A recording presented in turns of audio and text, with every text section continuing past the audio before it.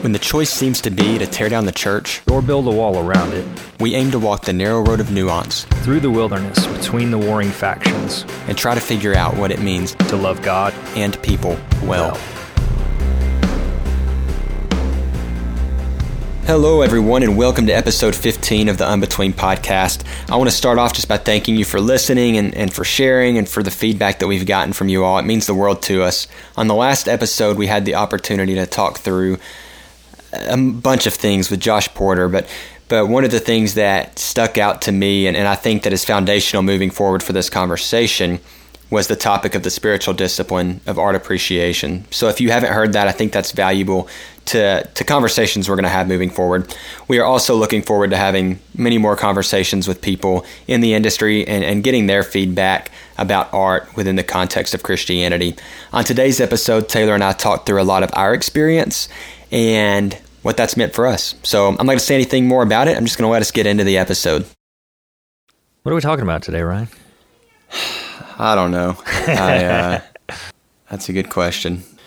And I'll go on and preface that there may be a lot of background noise with kids today. So I'm hearing them, and you may be hearing them. But you mean you have a real life outside of this podcast? Yeah, that's utterly unacceptable. I'll go to the complaint department afterward. And he doesn't even have kids. What is he doing? That's not true. I've seen them. They exist. There's 3 of them, and they're great. And I love them. And sometimes it's hard to record when they're at home. So all of those things are true. But anyway, I don't know. So we kind of decided just to hit record and talk and see what happened today because we do not have a guest lined up. We have reached out to quite a few people and are continuing to do so. Part of it is we're a new podcast, so it's, hey, do you want to be on this thing that you've never heard of? And that's not met with resounding yeses immediately a lot of times. So we're hopeful that we will get plenty of new guests, especially as we add more and have more guests on. I think that's going to be helpful, especially as y'all, like our social media pages and share it too and get the word out. But I think that's even part of why we decided to do that, is so that we can get people on who have a lot more to say and a lot more important things to say about the matter than maybe Taylor and I. So what if we're talking about experience? That's I think of that line in Revelation, they overcame through the blood of the Lamb and the word of their testimony. And I guess the value of a life lived in service of Christ out there in the wild, as where a lot of these people are,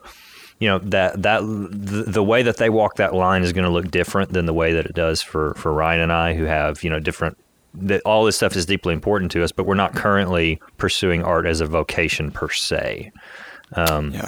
Like the stuff that I do is creative, but it's not like I'm making a thing that is totally me and putting that out there and hoping people like it. Like what I do for work is I make stuff for other people, basically, or I help make stuff for other people. That's not quite the same thing as somebody who is a full-time musician or a full-time filmmaker or, sketch artist or whatever it is that they do, or, set designer or whatever. Yeah. Well, and it may not always be what's on your heart. You're doing it based on what other people are needing and wanting to say, as opposed to what you might want to say. And this is one of our outlets for doing that. But we may not be, because we're not doing it in that capacity, there's things we're not thinking through or looking at or having insight into currently. So now that said, kind of looking back at experience, I think we've shared on others. We've had our hands in different things in different years and in artistic avenues that either time does not allow as much now, our responsibilities don't allow as much, or it's just not where God has us right now. And I think there's even something to be said for that, being on the side of it where we're trying to tell a story, even though we're not as involved in it as we used to be, I think is where God wants us now. So, well, and for me, this is a way I can continue to be a part of that conversation, even if I'm not contributing in the same ways that I used to, or even would like to at times. If I can kind of shine a light on other people that are, or help other folks connect to something that moves them or helps them make sense of things, that's a good use of my time, I think. Yeah, no, absolutely. I think you're right.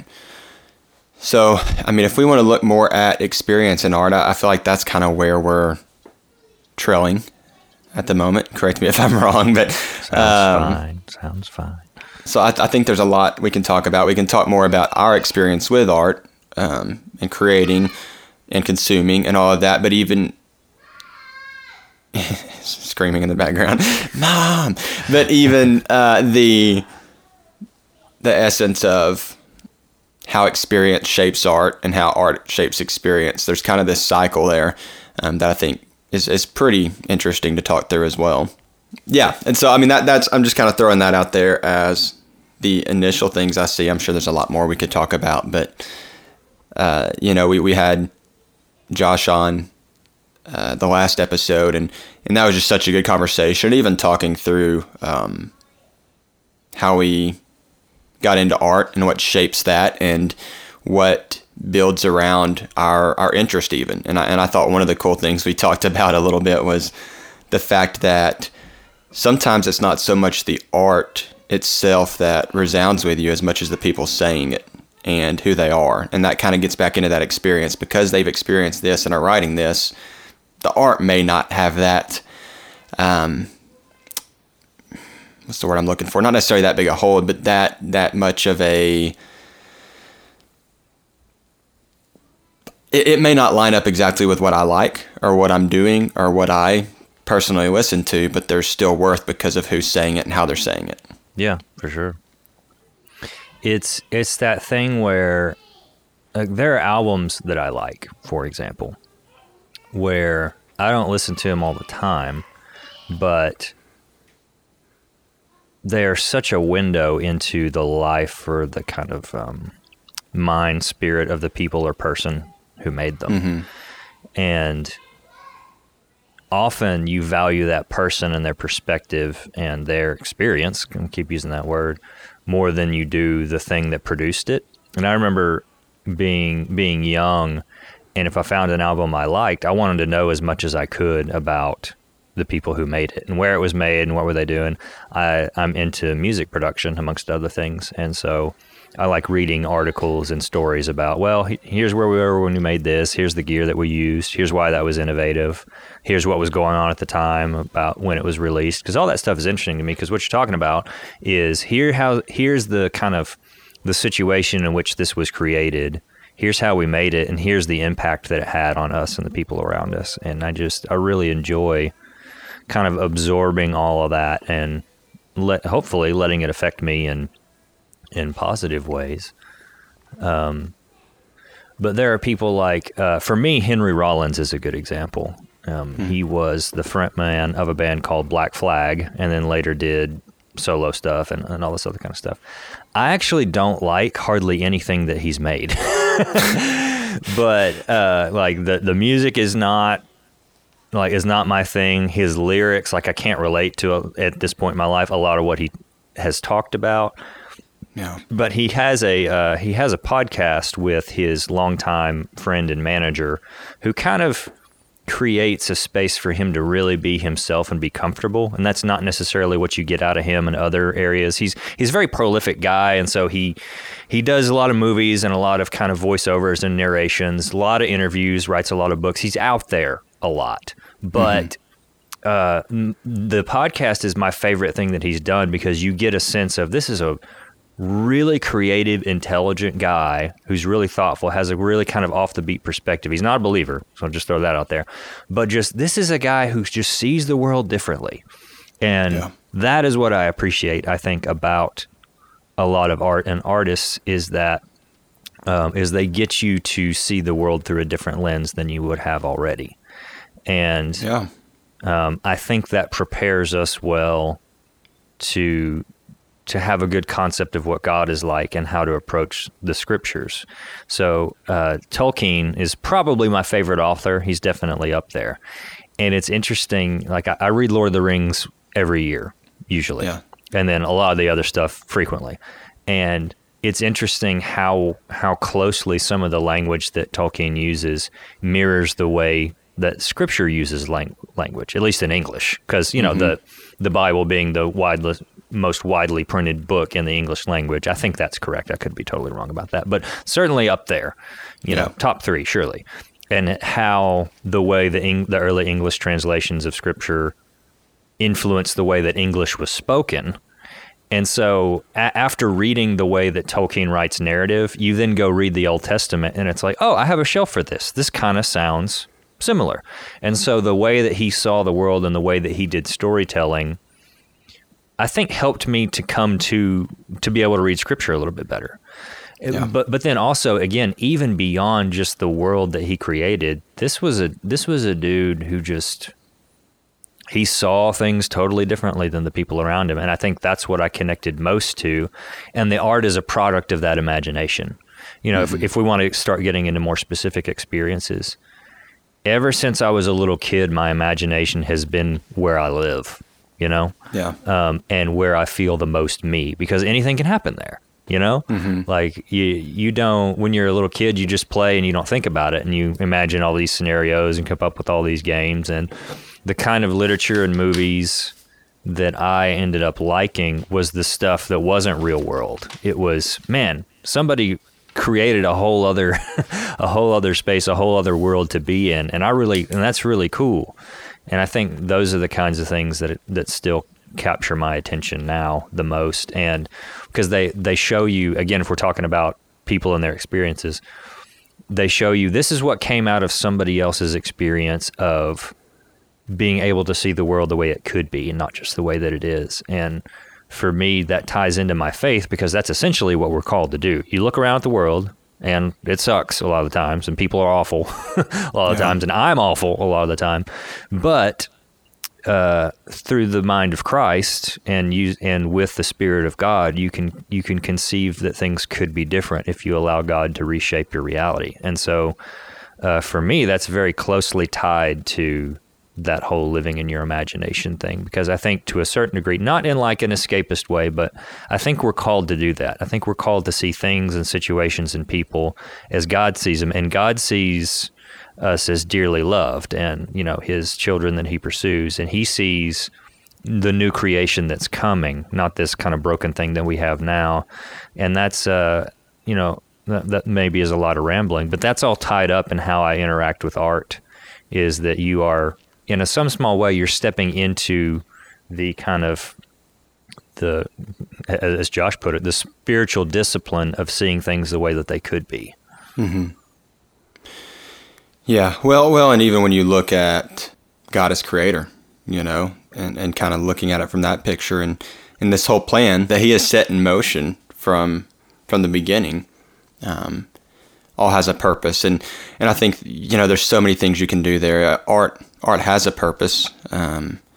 There's different things people can do. I like the fact that you brought in the escape kind of metaphor, because I think a lot of people do use art as an escape. Now, there's questions there about what are we escaping from and whether we're supposed to, and what are we escaping to, and is that smart and safe? And I think there's a whole lot of things that we allow to be problems there, you know, that distract us from what God is doing. But I think that's an interesting parallel, is how can I use it to bring me back to what God's doing, not to get away from it, but to say, yes, this is how the world is, but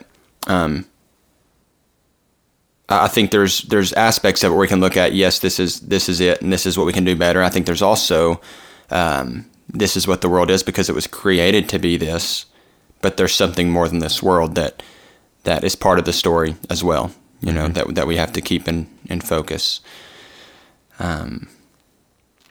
Yeah, well, and something I want to touch back to real quick, and we can jump back to this again if there's more you're wanting to say. You also mentioned the fact about someone not being a Christian artist, and I think that's even something that is interesting when we talk about experiences, the Christian versus secular art, and how that is taken in, how that's consumed, how that's written off in some cases. as good or bad or whatnot, and that's something we've obviously talked about. In my experience, a lot of the movies out there that are Christian are not of the highest caliber. Not that there's none that exist, but that's something we've talked through. And I actually was reading an interview about, well, and I told you about it, but about a Christian movie maker that hopefully we'll be able to have on here at some point, but who did not want to make Christian movies because of just kind of the stigma that comes along with them at times. And so I think that's even something that's interesting is maybe that experience that we've had not being positive kind of keeps us from wanting to maybe pursue things like that. Yeah. I also know there's some people who won't listen to anything that's not Christian art or take it in. I say listen, and I'm focusing heavily on visual or audio. I got audio. I'm making up words again. I do that every few episodes. Musical, yeah. I mean, but I guess even hearing things from a movie, but I think there's I think there's a lot to talk about there, even in how we perceive it, how some of these artists even navigate it without trying to jump necessarily into one of those, but to just be an artist that just makes music. It's interesting in that it goes in cycles depending on what it is. Like, people will freak out about this or that thing, and suddenly everything will get super kind of controlled or contained or curtailed, and of course the Christian industry plays a part in that as far as what's popular and what's selling, and also what's meeting the needs of people. I don't want to be completely cynical about that. But jumping back to something that you said, so the earth is the Lord's and everything in it. We know this. Mm-hmm. There is no such, all art is God's. Yeah. In the sense that, the enemy didn't come up with creativity. He can twist it. He can point it in the wrong direction. But people like Marilyn Manson and Trent Reznor and, whatever extreme movie you want to throw out there, they're making a thing that is praising and celebrating all the wrong stuff, but they're doing it really well. Yeah. And, the thing is, there's something to be learned there in that you can see, and this goes for, just anything really, any person you come across, whatever is good or lovely there is because it is built into God. God designed it to be that way. He came up with that. He built that into our makeup. He wrote that into our DNA, not in a deterministic way. It's just that God was the first creator. He created the idea. And so when you're looking at somebody who doesn't follow Jesus that's making stuff, what you're seeing is the creativity that God gave that person, pointed at the wrong stuff. So I think that to say that, this is just trash and it's garbage and there's nothing we can learn, that's just not true, because you're criticizing the creativity that God put in that person. Am I telling you to go listen to Marilyn Manson? No, I'm not. But what I'm saying is, he, and I don't listen to him either, just because I'm not interested in his whole spiel. But I've heard enough of his interviews and stuff. He's a very intelligent guy. He made some really crappy decisions in his life too. But when you hear him talk about his art and what he's trying to do, it's all very calculated, very thought out. He's trying to get you to think. He's not just trying to be shocking for the sake of it. There is an artistic intent to what he does. Mm-hmm. And in that sense, it's the enemy didn't come up with that. That's not the result of sin. He is just using that programming, if you like, that God put in him to celebrate all the wrong things, is the way I would put it. So I just wanted to throw that thought out there. I don't think that comes into the conversation often enough. And so while I wouldn't say that somebody who only wants to experience Christian art is wrong, what I would encourage them, because there's a maturity issue there, kind of like we talked about last episode. So I would not encourage somebody to go out and experience art that is, I was about to say offensive, but that's a loaded word. What I'm saying is there's a chance to miss some good that could be had if we build our walls too thick. Sure. Well, and there's always the diagrams out there. If you like Marilyn Manson, go listen to, and you can find the Christian equivalent. And you never can. Oh man, I know. I said that very much tongue in cheek, and got the response I wanted. Those y'all can't see Taylor, but he instantly started shaking his head. So, yeah, can you hear my eyes rolling from over here? Well, and even that, like, and we've had conversations. It's so easy to just say, "Oh, well, this is doing well in this realm. Let's copy it," and try and bring a Christian equivalent without trying to look for things that may redeem the alternative. You know. Yeah. I've gotten to listen, and I think I probably mentioned this in season 1, but there's stories and things in cultures that are not necessarily great, but people who are effectively ministering to these groups are able to go in and look at that and redeem it, you know, and to use that, however wrong, right, bad, whatever it is, in order to point to Christ. And I think good art, because creativity is from our Creator, good art can point to Him regardless what it may be trying to do.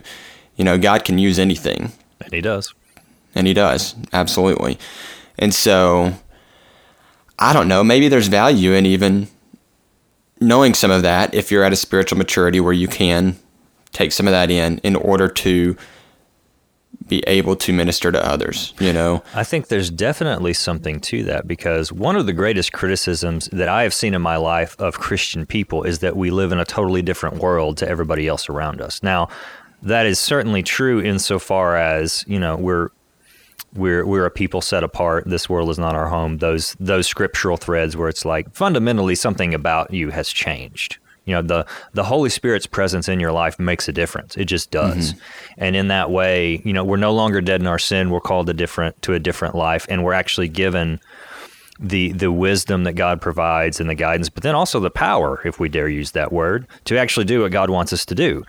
And so there is that difference. But then there's also like this weird cultural bubble difference, and that like what I saw around me growing up, sometimes, not just growing up, or what I've seen a lot around me, is people who have so enforced the walls of that bubble that they don't know how to relate to anybody that doesn't live inside of it. And so like what you're saying, if you haven't seen now there's, this is a line you got to walk. If you haven't seen that movie, if you haven't listened to that album, if you're not familiar with that pop star, if you don't know what this painting is about or don't know who that designer is, you are shut out of the conversations that are happening. Now, sometimes that's a good thing. Sometimes it isn't. And when it comes time for when somebody, you're at the water cooler or whatever, and somebody says, "Hey, did you watch da-da-da? Did you hear this?" And you're just like, "Oh." Or worse yet, like, "No, that's garbage. I don't know why you should watch that." Which maybe there's a time for that. But I think I wonder if in those moments it's more about moralizing than it is about actual. What am I trying to say? You can cut this part out. No, well, it's virtue signaling. I mean, I get where you're. I mean, it's almost saying because I don't take this in, I'm better. And oh yeah, okay, yes. You just said what I was trying to say. Yeah, that's good. And I remember times in my life I did that to people. Yeah, which is crappy. Well, and that's why there's such an importance on being honest and saying, look, none of us are good. So what do we do with that? Mm-hmm. Do I fake and act like I am? Or do I say, no, apart from Christ, I'm worthless, and I'm going to, spend time with Him, build relationships so that He can guide what's going on. But I think Josh touched on it on the last episode. There are certain things at certain points where he does not need to take it in. Yeah, for sure. Because it may affect his outlook. It may affect where he's at with Christ. It may affect relationships. And there's definitely art out there that Though I know God can use anything to point to Him, there's things I'm not going to go watch and say, okay, well, how? Because it's just not good for me to take in, and it will affect things. And I think that's part of what we have to realize as believers is that though it exists and though, God can be pointed to by it, though He may give me the strength to watch it, there's still things that are probably just not good for me to take in. Yeah, for sure. And, I have nothing to add to that, really. So I think that's that's a big part of the conversation. I think there's no point in making art if it's not to be experienced, I guess, in some ways. Now, there's different levels to that. There's an experience in creating versus an experience in consuming. Yeah. And, I think part of what is so intriguing to me with different people is kind of seeing this journey they're on displayed through their art. Mm-hmm. And that's something we likely miss at times if we're not careful, is kind of watching someone go through. There's an artist that you and I both really like that, there's been times where I've listened to something and even though the style may have changed, you can see, hey, these things way back that would have been harder to make point to Christ, seems like it's getting easier. Mm-hmm. And it's like, what is that? Are they, coming to terms with that? Are they not? And it's something different they're talking about that I'm just trying to make God because I want it to, back to trying to make something it may not be. But why don't we back up a bit? So we jumped into the present, I think, without kind of going back a bit. So can you remember an experience when you were younger that was kind of the first time you were really moved by something? It doesn't have to be, quote, Christian. It doesn't have to be music or film. It can be anything. But like when you were aware, when you had that, wow. Because before you're kind of awake to how art can affect you, you're just watching a movie or listening to an album, and you just know whether or not you like it. But there comes a moment when it isn't just that you like it, it's that something happens, like it awakens something in you. It's a big question. Good or bad? Because and it's very easy to say how it affects us now, but thinking back to the first time and what it was, and even what medium, that kind of first took hold of us is a different question that I don't know if I've thought a whole lot about. I was always surrounded by art growing up, in different ways. My mom was big into painting and really appreciated things like Norman Rockwell. There was like a plethora of Norman Rockwell stuff around our house, of paintings, the plates that were collectible, just different things like that I was always around and seeing. I took art classes growing up, so it was always kind of something I did.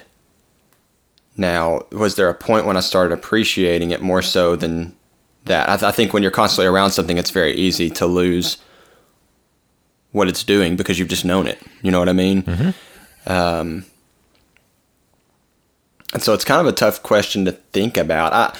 I know there was a point, I think, when some of that started to become mine, where it started to make a difference, where, okay, I've painted these things people have told me to paint growing up, learning how. Now I'm seeing how I can use this to convey what I want to do, what's important to me, what I take notice of. And seeing that in art, then seeing it in music, even from a point to where, I always liked music, but when I was able to say what I wanted to, when I started writing, it was very different than when I was just taking it in, if that makes sense. Yeah. And so I don't know if there's like one thing I can point to as, oh, I saw this painting or I heard this piece of music and it just changed my life forever, as much as there was a point where I remember, I don't know, probably maybe early high school, where I was able to start using a lot more of that to say what I wanted to. Where I wasn't just a consumer, but I was more of a part of the conversation. And I think that's when it started meaning more to me. That's when I started paying attention more to the lyrics of songs, and even to the point where some of the stuff I was listening to in, I don't know, 8th, 9th grade, being like, hey, this isn't even saying a whole lot. Why am I listening to it? I don't know that I even like it that much. And then I remember shifting to this point where I would even just go and be sitting at, I don't know, Hastings or wherever, and see a CD that just looked cool and buy it. Oh, yeah. And not because I knew I'd like it, but why not, Anyone under the age of 30 has no idea what we're talking about. Right. What are CDs? But I do. It's like, oh, that's a cool piece of artwork and cool, whatever. That looks neat, so I'm going to try it out. And there were times where I was sadly, disappointed. But there were also times where I found some of the people I still listen to today who are making art that to me was doing something and saying something that was needed but wasn't there, at least in my life, at the time. And that changes, right? I mean, there's people I still listen to now that I've been listening to from forever ago, but to me it was people who were saying things in a way that couldn't be ignored that made me kind of do a double take and say, you know what, I'm not going to listen to this stuff anymore that for whatever reason I was listening to. It was on the radio, I guess. I don't know. But I'm going to actually try and find what, to me, is actually saying something. Yeah. I had a similar experience in some ways, in that my dad was and is a musician, and he did church music for a long time. But then he and my uncle had a band. I mean, there was just two of them. They had a duo. And back when contemporary Christian music was first becoming a thing, that's when they were playing. And it wasn't all that common at the time to be using acoustic guitars in church. Mm-hmm. Like, even, these things go in cycles, and there's something new to get upset about every new generation. But at the time, that was a big deal, and there weren't a whole lot of people doing that. And it's not that they were famous, but they traveled full time for a number of years. And when we were really little, he was still doing some of that. And then he was on staff at churches, but they would still go. It wasn't uncommon for a time or two a month for them to go, play or sing somewhere. So, and we had the albums around, and he and Mom had music that they would listen to. But again, kind of like you said, it's just, this is what's around, so it's kind of what you take in. You don't really have a choice in the matter. You don't really know that there's more out there. Well, and you can relate to this a little bit. I don't know, for me, liking the outdoors and hunting and some of the stuff I grew up around, and we're from Arkansas, like, country music was always around. And I had to get to a point where it's like, look, there's nothing wrong with this. It's just, honestly, not my thing, So I'm, instead of just listening to it because everyone else does, or I'm part of this crew, I'm going to find something that resonates more with me. Yeah, and for me, I had other things than music that were like that. So for me, it was a lot of that stuff you mentioned. We lived, the longest place we lived in my childhood was Camden. We were there for 6 years, which was especially then even more rural than it is now down in South Arkansas. And some of those things were mentioned were what you did. There was hunting and fishing and trucks and Ducks Unlimited and, beer and chasing gals. And it just, for whatever reason, when I was very, very young, I decided I was just not into the things other people were into. Yeah. OG hipster. No, it's probably some of it was just being a punk on purpose, but for whatever reason, I just wasn't interested in a lot of that stuff. And Dad did a good job in that he was always all about a wide variety of music. Now, my parents were not into heavier stuff. Even as I got older, they weren't really as comfortable with that when I was younger. But beyond that, he would bring like super old hymns and quote like high church organ music into the services, and then brand new stuff and stuff in between. You'd always get a wide mix of things.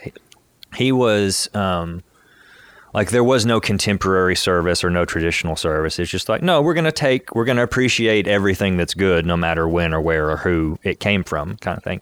And so, like, I don't remember specifically disliking any of that. It wasn't mine. Yeah. Kind of as you put it, it was just there. But when I was about 14, when this would have been in about 2000, Christian music or music made by Christians kind of started to open up.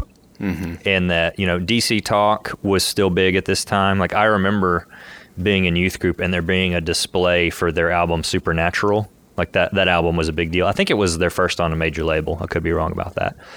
And say what you want about them, but they kind of broke a lot of stuff open for a lot of people to let folks know, hey, you can make rock, you can make hip hop, you can make songs that are not just about Jesus. You can sing about relationships or your life or whatever, but it's all kind of under this umbrella or through this faith lens.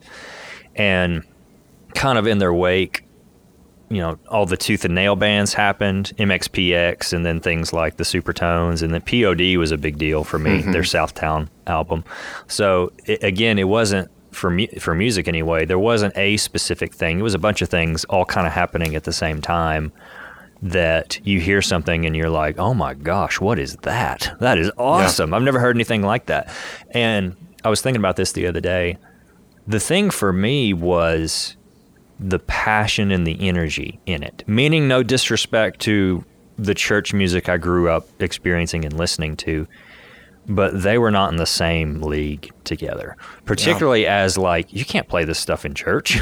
And a lot of it is not on the radio. You have to know about it to know where to go look. You have to hear about it from somebody. And this is mostly pre-internet. So it's not like there are Spotify playlists and things like that. You have to hear about it from somebody else who's into it, as the way that it used to be.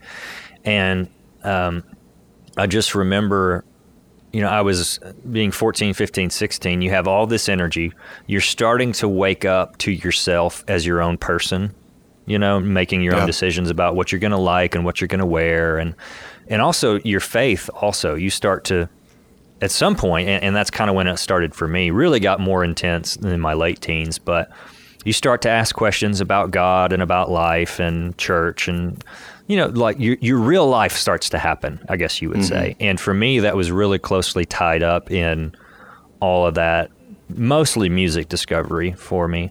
I can remember seeing the Two Towers in the theater. I mean, it started with Fellowship of the Ring, of course, because nobody had ever seen anything like that. But specifically with the Two Towers, for me, saw that in the theater, and there was so much in there. There's just like, this is unlike anything I've ever seen. Yeah. And the way that they did the storytelling and presented the human moments was really, it really just bludgeons you with so many different things in the best way. And as far as like film goes, I remember, I didn't know you could have this kind of experience. Much the same as like you hear a POD Southtown, and it's like, I didn't know that you could have this much energy and aggression. Like, I didn't know people of faith could go here because I'd never heard that. Yeah. So, again, much like you, it's hard to pin down to specific moments. I mean, I just listed a few, but it was all kind of wrapped up in that era for me. Yeah, well, and it's so tough because, kind of what you mentioned, I'm trying to figure out the best way to say this without coming across as a punk, but that's what we're talking about. Sometimes you got to learn you can be a punk, right? Yeah. No, I think that's what was so interesting to me about it, is because I got to a point where you see, there's this stuff that exists. Now, no, it's not in church that I'm hearing it, but it's there and it's good, and it's created for God by people of faith, and seeing that, and then just seeing even how the church is willing to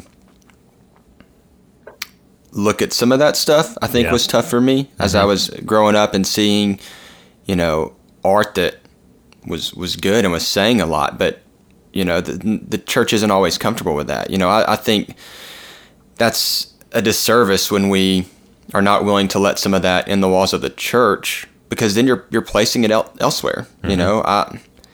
I played music in college for a while and in a band, and I remember a church calling us and canceling a show because we were playing at a bar the night before. A bar is what they said. It's a music venue where they happen to serve alcohol, but because of that, they were not willing to let us play there, and it was tough for me because one of the most worshipful moments I've had listening to music happened to be in that same venue that we were about to be playing at, with the band singing, their rendition of Amazing Grace, a rock band, and there's just kind of this thing there where it's like, when you're trying to make sure,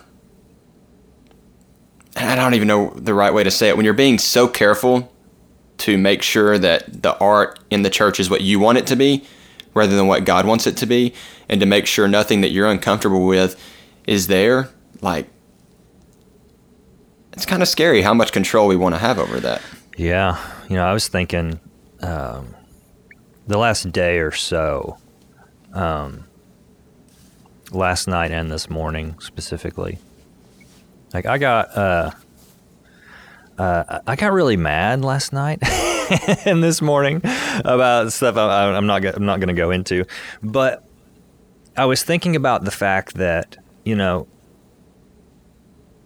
some of the Psalms of imprecation are just the author, whether it be David or whomever, just railing about people he's mad at.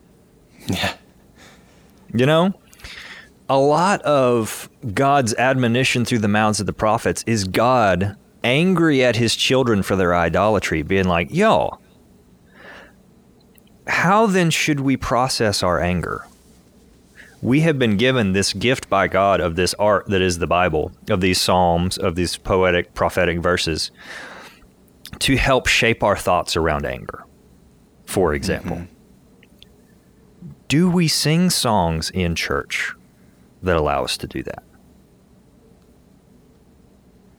And so I was having a moment where I'm having to work through with God these things that I'm angry about. So what does a young, angry person do? And even angry about the right things, like when you're at that age when your faith starts to come alive and you're looking around you and you say, man, the world really seems messed up. And the church really seems messed up some of the time. This isn't right. I want to do something about this. And you have that kind of holy fire that I think is a good thing. It's bad if it's pointed at the wrong thing, as we talked about earlier. What do you do if you don't have art that gives you the opportunity to express that? What if you are told this is not welcome in church? What if you don't have the language of anger what if you don't know how to speak it? Well, you're gonna sin then. Yeah. And so I think you're gonna look for things outside of the church. Yes, exactly. So I think part of the reason that God included some of the really gnarly, difficult stuff that's in the Bible that we wish wasn't in there and that we mostly avoid in our sermons and our songs and our devotionals is because it's supposed to give us the language of anger, the language of grief, the language of sadness, the language of lamentation, of like righteous indignation, of calls for justice, of accountability and confession and all those things. And are those things a part of our collective Christian language in a way that we can speak them regularly and give voice to what's in our hearts? And I think that is what art does or can do, and what art that people of faith make has the potential to do. And specifically what I kind of landed on was that I think a lot of Christian art is nothing more than propaganda. Because propaganda is intended to make you think and feel certain things, which is like you're supposed to sit down and shut up and think this thing. It's not about how you think. It's not encouraging you to ponder. It's here it is. This is what you're supposed to believe. This is what you're supposed to do. You're not supposed to question. Everything is tied up in a nice, neat little package. And I think the things that you and I have talked about that really bother us about art made by people of faith sometimes is it's like, this is nowhere near as raw and real and as open as what my experience that I'm trying to make sense of right now feels like. So what am I to do then? Well, it's artificial. Yeah. And you're right. It's to attain a certain thing. It's to make people comfortable. And that's what was so compelling about some of the stuff as I was in high school and seeing stuff like Emery or As Cities Burn, some of these rock bands who were saying stuff in such a As Cities particularly good way. Oh, As Cities Burn was probably one of the things that made me like fall in love with the lyrics and write the way I try to. Yeah. Not near as successfully, but just the way they would word something. I mean, when you're listening to a song and it says, my God, I'm sure if you wanted to stop love, you could untie your end and let it go. And thinking of it in that big of a way, like to where it kind of slaps you in the face. Yeah. And I think the response could be, because I've kind of seen things like this, is like people would come at that and be like, God would never do that. That's not going to happen. This is a bad song. You don't need to be thinking about that. Rather than you need to take stock of where you would be without the presence of God in your life. And think about, what if one day he did decide he was tired of dealing with us?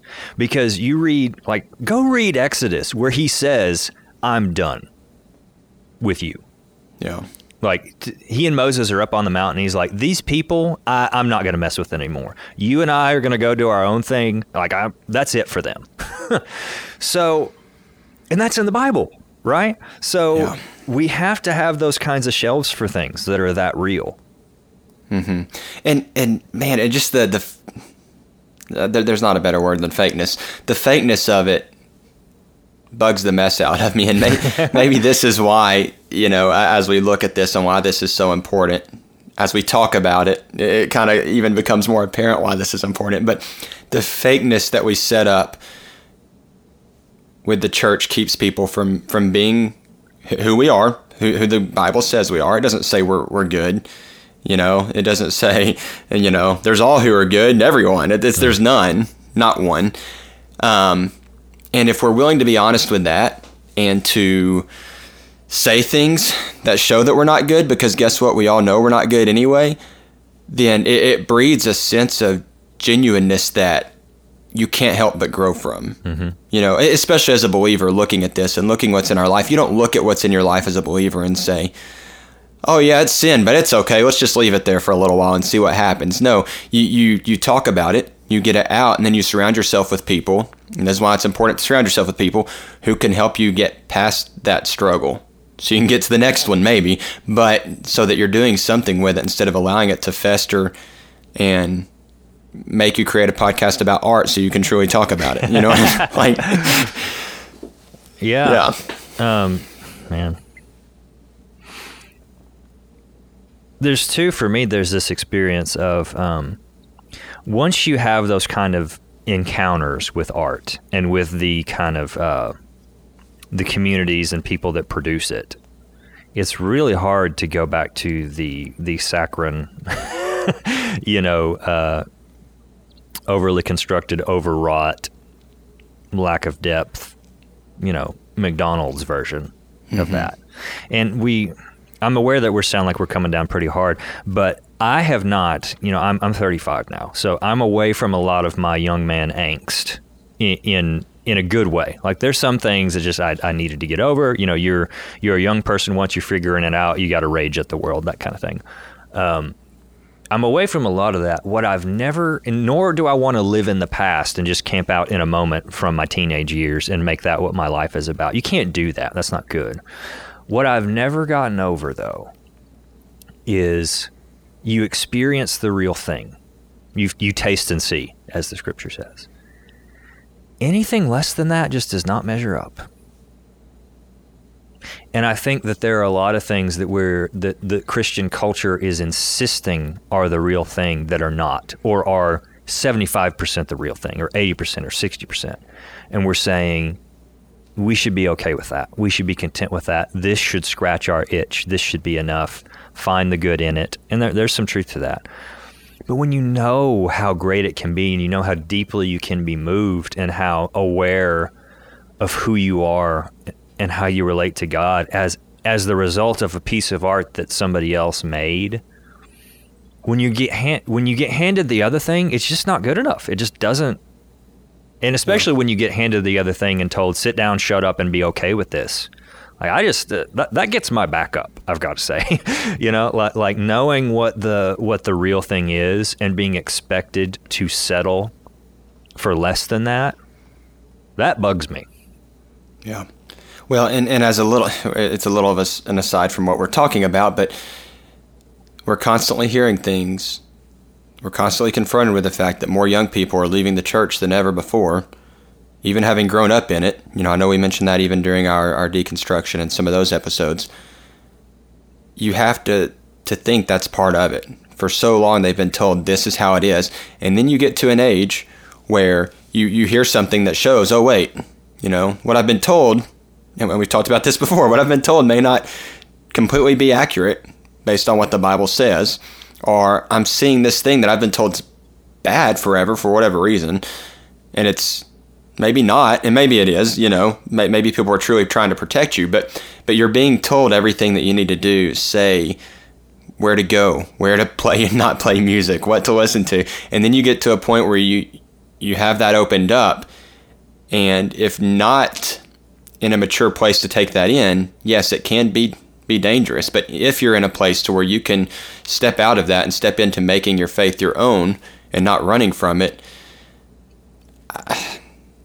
how do you step back into being told everything? You can't. Yeah. Like, you're seeing it open up. You can't just run away from that. You need people and a church in place who can help you grow and look at things. And I don't know if I'm even saying that the way I want to, but hopefully it makes some bit of sense. It is a fearsome thing to be confronted with the reality of who you are. And I don't think we want that, really. Mm-hmm. There's a line in a Frank Peretti book called The Visitation. And it said, God was expected to fill his pew and follow the order of service just like everyone else. Yeah. And a line like that is a challenge, because maybe that's not you who are listening, maybe that's not your individual experience. That maybe you had a church community or a family unit or a group of friends or whatever where the art was alive or is alive now, and that there's room and space for that. That's not been true, at least to some degree, for a lot of us, I think. And if that is how your liturgy functions, if that is what your expectations are, it's no wonder then that our art reflects that. Is like, good art can just wreck you. Really, we're just you're gently devastated, and you're coming away from watching this film or listening to this album or looking at this painting or reading this book or whatever, and it's like all you can think about. And it's like, oh my gosh, who am I? Who is God? I've had many of those experiences, kind of like we talked about a minute ago, and that can either be invigorating or it can be terrifying. Yeah, and I think for a lot of people, they had an experience where they got terrified, or somebody else was, and then they were then told, you can't cross this line. Yeah. And what do you do with that? I mean, I think it has its roots in us wanting a God we can control and us wanting a God that looks like us and that we're comfortable with. I think that's part of it.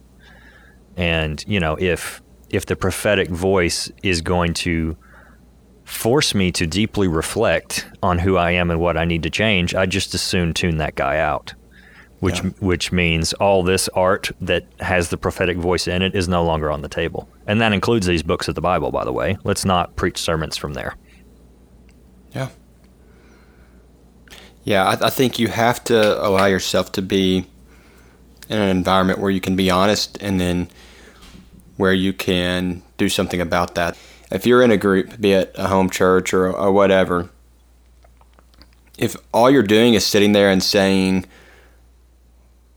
well, I'm having a little bit of trouble with X, Y, and Z, and then never doing anything about it and never allowing people to push you past that, then what's the point? I mean, I think that's the first step, right? Is people being willing to say, I struggle with whatever it is. I think there's a number of people in the church, in faith communities today, that have issues with alcohol, with pornography, with whatever it is, but they're not willing to talk about it because they're not in a community. I think there's one thing of finding a community you can talk about it, but then if that community is not willing to push you, and almost acts as if, oh, you said that, thank you, now let's pretend that you didn't, so that we can pretend like we've got this all buttoned up. Shoot. That is a problem. Yeah.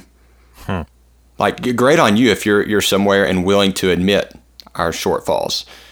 But if there's not people there to help you through it, I don't know, it's easiest to remain in it if you're not willing to admit it, but it's still pretty easy to remain in it if you're willing to admit it and don't have the right people around you. And I think art gives us the ability as the people of God to admit these things collectively. There are a lot of kind of little episodes in the scriptures, particularly in the Old Testament, when the people of God together, like the pronouns are plural.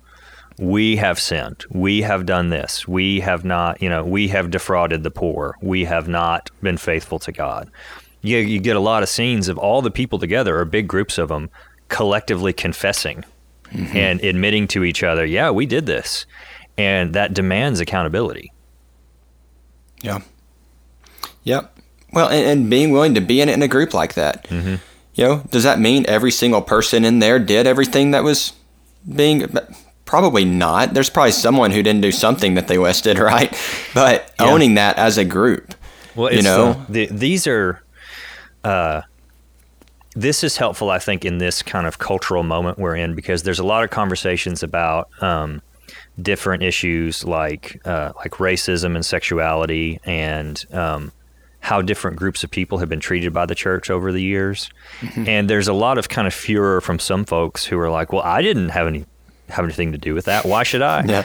And I think, again, it's a challenge. It's like, okay, let's say that you weren't directly responsible. What should your response be then to this? Is it to get mad because somebody thinks ill of you?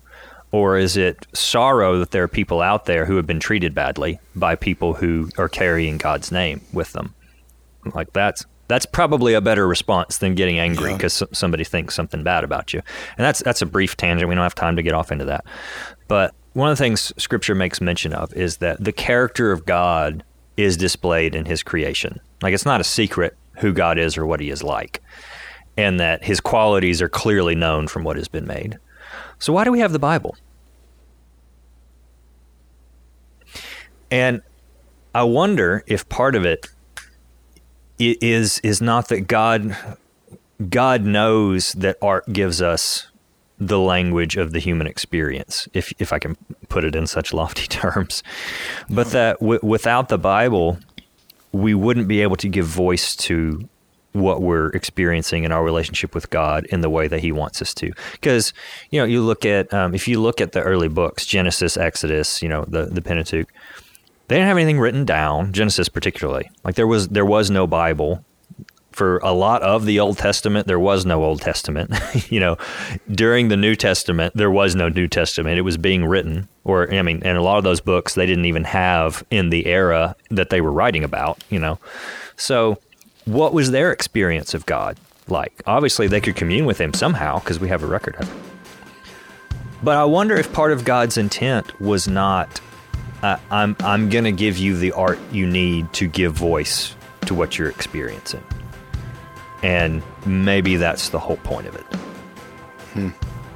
Well, and I know I'm pretty sure we've said this before, but if that's what the Bible is like, what then should our art be like?